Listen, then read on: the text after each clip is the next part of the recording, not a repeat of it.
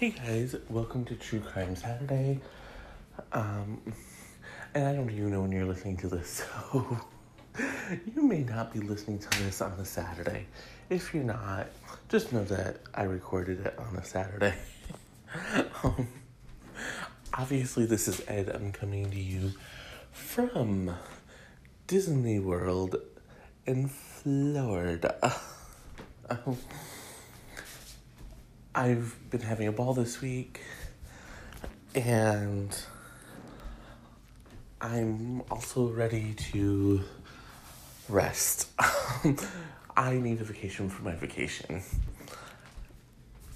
But I wanted to bring you guys this episode. This story fascinated me, and before we get started, I just have to give a great big shout out to Will. He is the world's best producer. He worked so hard to get me all of these notes. And not only did he do that for me, but he took it a step further and organized them so I could do really easy segments. So thank you, William. You are a godsend, and I don't know what I would do without you. So today we are going to talk about Griselda Blanco, the godmother of cocaine, the queen of drugs, a notorious murderess, and quite frankly, one of the most ruthless people that ever walked this earth. Pablo Escobar would have been afraid of her. There's been a Lifetime movie about her, starring Catherine Zeta-Jones. But her story is one that really begs for the big screen treatment, like a real big screen movie about her life, a real big screen biopic. She was born poor, and when she died, when she was murdered, she was worth $2 billion.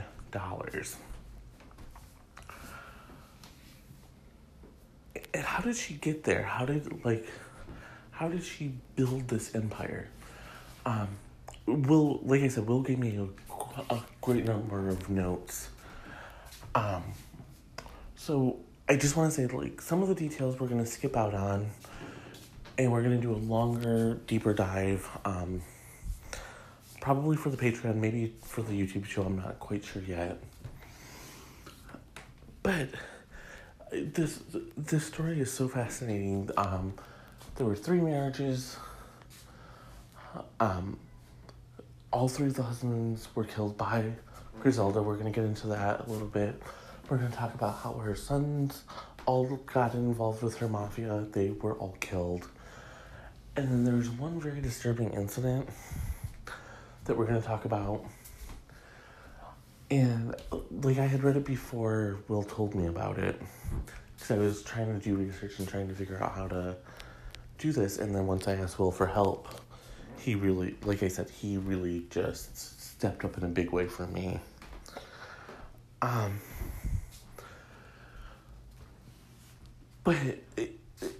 And we talked about this incident, and it was just, it is such a mind-blowing, shocking thing that she did. And celebrated. That's the whole thing, is she celebrated this.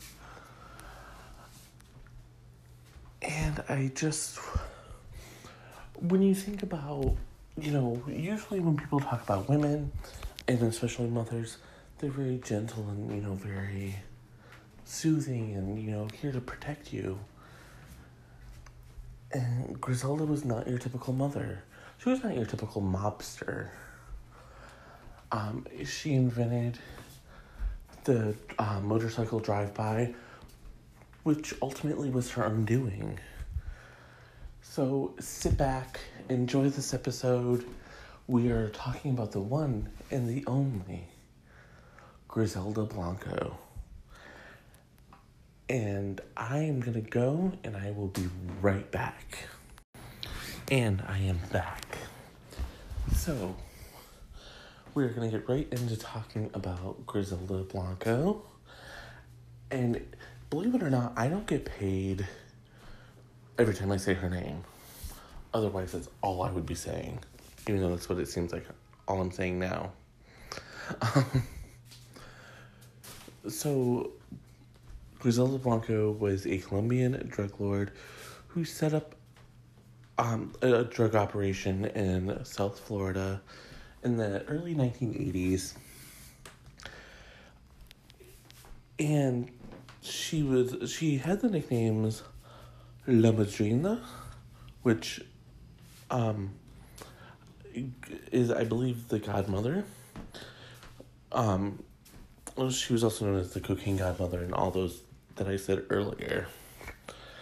So let's just a little bit of her background, because I think it's always important to know where these criminals came from. She grew up in Medellin, Colombia, which, very dangerous city.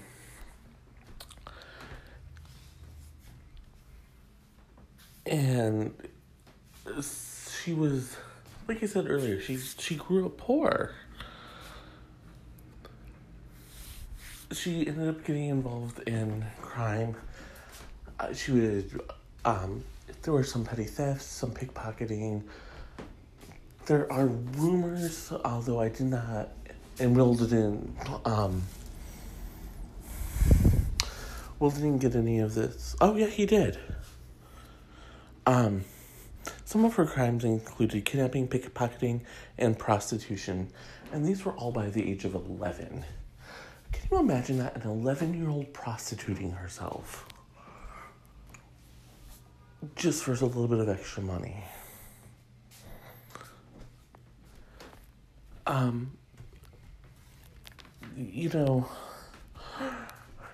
first of all, by 11, she was kidnapping by 11 people.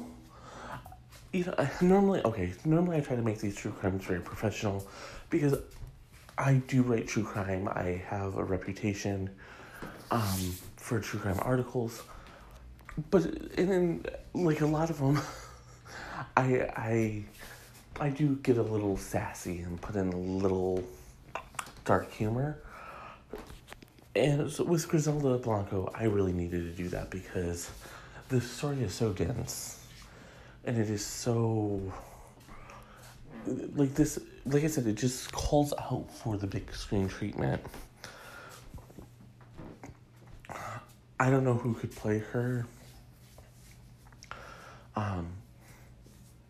Some people are saying Sofia Vergara. No, Sofia Vergara is a good comedic actress, but this calls for a really heavy, strong actress. Someone in the Meryl Streep league, but obviously not Meryl Streep because Meryl Streep is a white woman and we don't want to keep giving white women or white people roles that are for people of color. So they're probably going to hire Scarlett Johansson. Alright, back to Griselda. She was married and widowed 3 times, and she murdered all 3 of her husbands. I mean, let's just be real here. There was an incident with her second husband,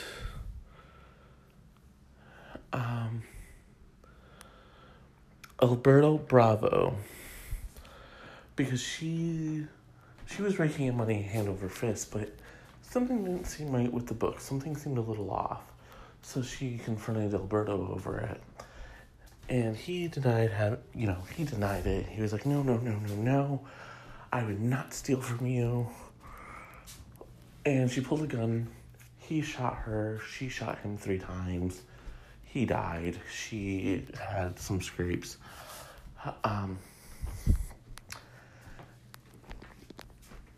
And I'm trying to remember. He and his bodyguards died. She obviously did not. I almost want to say she was tried for that murder, but I'm not 100% positive of that. But she earned a new nickname, Black Widow. And I earned myself a break. So I'm gonna go and I'm gonna be right back. And I'm back and we're talking about the Black Widow herself, Griselda Blanco. So at the end of the last segment, we were talking about how she killed her second husband. And then she got remarried for a third time to Dario Sepulveda. And they were married for a little while. And then he was killed by her bodyguards, but they dressed as police officers. And what they did, and this was actually kind of clever, is they pulled him over, acting like police officers, and shot and killed him. And if I remember the story correctly, he realized too late that these were her bodyguards. And because when he was found holding a gun. And so some people speculated that perhaps he had killed himself until the ballistics came back and the bullets were not from his gun, and it was too far away.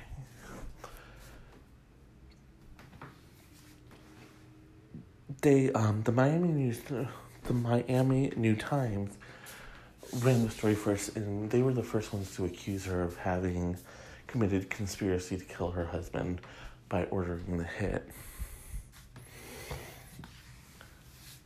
And as I mentioned in the very first segment in our introduction, Blanco was the very first person to come up with this concept of hitmen riding on motorcycles and shooting. I don't know how she came up with that, but I want to know. Like, I just truly want to know what in her mind thought, this is going to be an interesting way to kill people. And furthermore, what I want to know is, how does she feel about that technique being used against her? Because as I said, and we're going to talk more about this at the end of the episode, but that's eventually how she was killed. So as head of this drug cartel, this mafia, it's believed that Blanco is either personally responsible for or ordered the murder of at least 200 people. Statistics will vary so wildly here. Both Will and I have seen as high as 200, but I don't think that they're considering everybody. I think they're just considering United States citizens. So that's why I'm going to say at least 200. And we've seen numbers as low as 40, but neither of us really like that number. That doesn't feel true. Just because we've already talked about the three murders of her husbands and the second husband's bodyguards. So we're already looking at a half dozen at the very least. And there's another incident where we're going to talk about that's going to add to the death count. So it's not an exaggeration to say she probably killed at least 200 people. Here's the thing that it gets really twisted and it really messes people up, is she was only ever convicted of killing 3 people.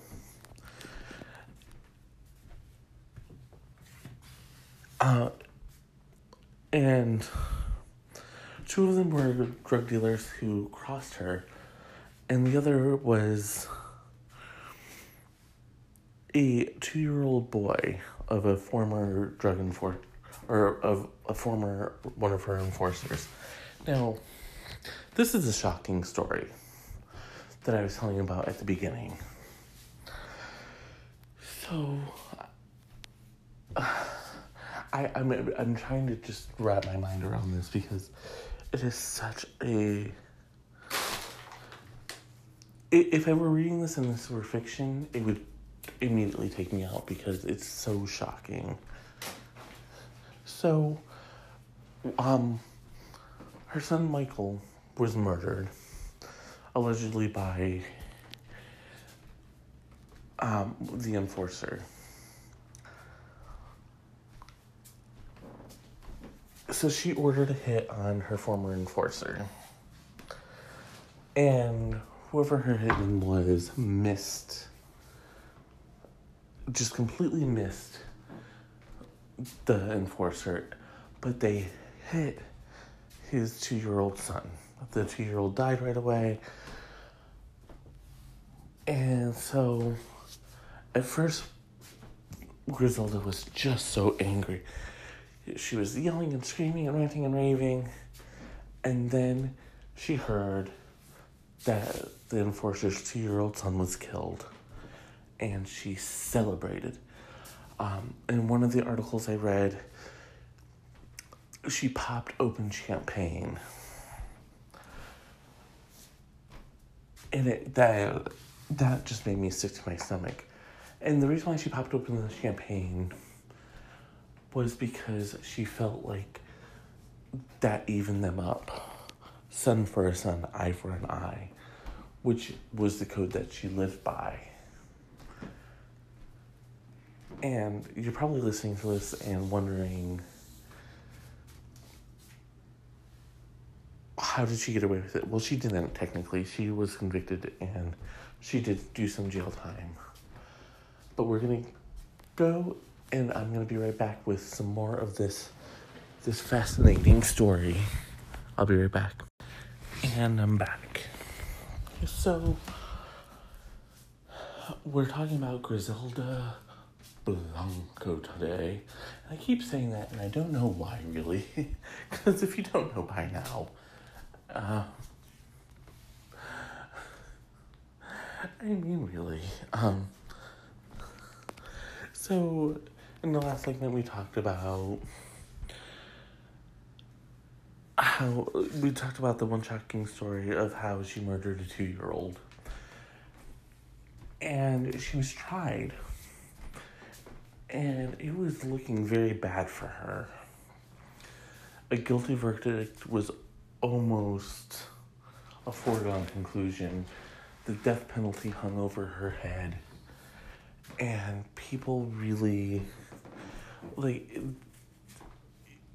this really hung in the balance here. It was teetering on the edge.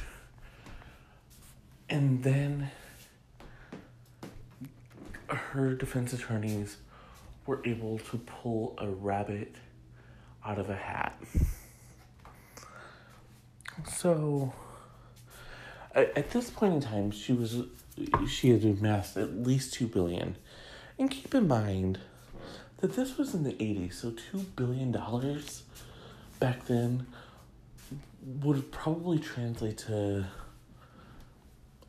and this sounds like an exaggeration, but I don't think it is. It would probably translate to about $40 or $50 billion today. I mean, this woman was loaded. She had no worries.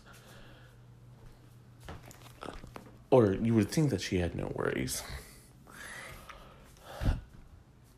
I mean, back in 1985, she had 1/3 of the money that Trump wants to build his wall.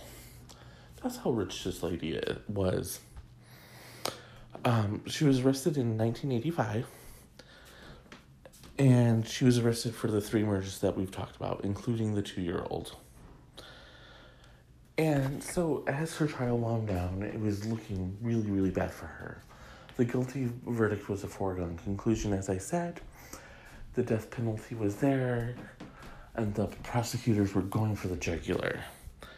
Except one of their own led to their undoing. So she was indeed found guilty. But they did not give her the death penalty because their star witness, Jorge Ayala, was caught having phone sex with the prosecutor's assistant.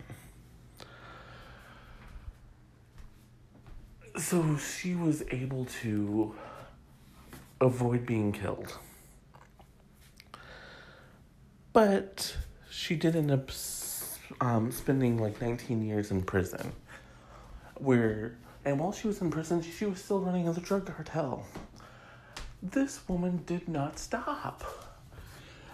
You know, I'm doing a half-hour broadcast, and I'm like, I need me a nap. But no, the Black Widow was like, no, this is my empire. This is my monies. I'm going to make sure I have what I need. So she was released in 2004, but she was immediately deported to Colombia. And while she was in Colombia, she ended up taking a lower profile. She was still running the drug cartel. She still had plenty of money. So she was kind of insulated from all of this. And when I say all of this, I mean, like, she didn't have to worry about crime or being arrested or anything like that. She was pretty much immune. At one point, she did try to go back to Florida, but I don't think she stayed there very long. I only remember that because for a long time she would, like, before she was arrested for the 3 murders, every time the cops started to close in on her, she would move. She would go back to Colombia. She would stay in Colombia for a while, let the heat die down, and then she would mosey on back. And just for the record, she ran this Southern Florida drug cartel, but she also had things up here in Queens, New York. I say up here like I'm still in New York. You can tell I miss my adopted city. But she, just her influence and her cartel was really all over the Eastern Seaboard. And but once she went back to Colombia, she just stayed low, kept her nose clean. And that was really an unintentional pun. And, kind of started living out the life of a grandma. Well, if the grandma happened to run one of the world's largest drug cartels and invented the way she was about to be assassinated, we're going to get to that in 1 second. I'm going to go and I'll be right back. And I'm back. So, as I told you in the earlier segment, Griselda Blanco actually created the way she would die. And there's a certain poetic justice to that, if you ask me. So, we talked about the motorcycle assassination. And she was in Medellin, Colombia on September 2nd, 2012. A middle-aged man on a motorcycle rode up while she was at the butcher shop, walked into the store, pulled out a gun, and shot her dead. Twice. He made sure she was dead. He shot her in the head twice. He was like, that bitch is dead. She has to go. Went back on his bike and then just disappeared altogether. And the world was shocked. The world was shocked because the Colombian, or the cocaine godmother, this badass bitch who for so long had ruled with an iron fist was suddenly gone. Taken down by a technique that she invented and perfected.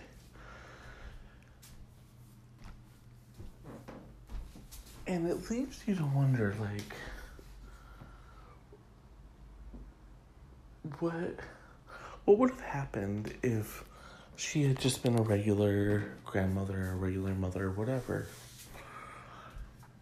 Would she have been killed in such a violent fashion? I mean, we talked about it, you know, her city in Colombia was one of the most violent on the continent, and probably, we could argue, in the world. But she had so many enemies. There were so many people who were out for blood from her because of one reason or another, mostly because she shattered lives. She killed people. She killed a 2-year-old and drank champagne.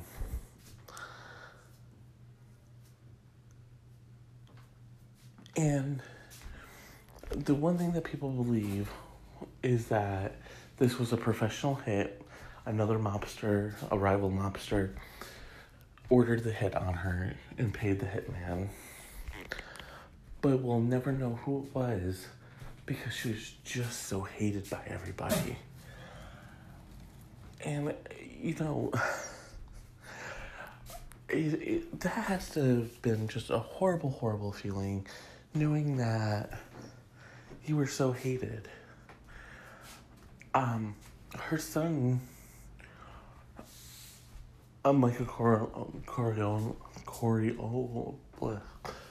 was named after the Godfather character, and obviously I'm stumbling over his name right now. He had a reality show with his girlfriend. It was on VH1 for like 2 minutes. It did not do very well, and it was canceled. He's the only one still alive. I believe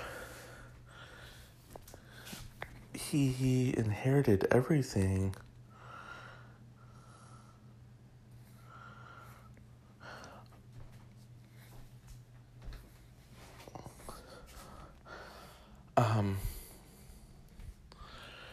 So he's worth like...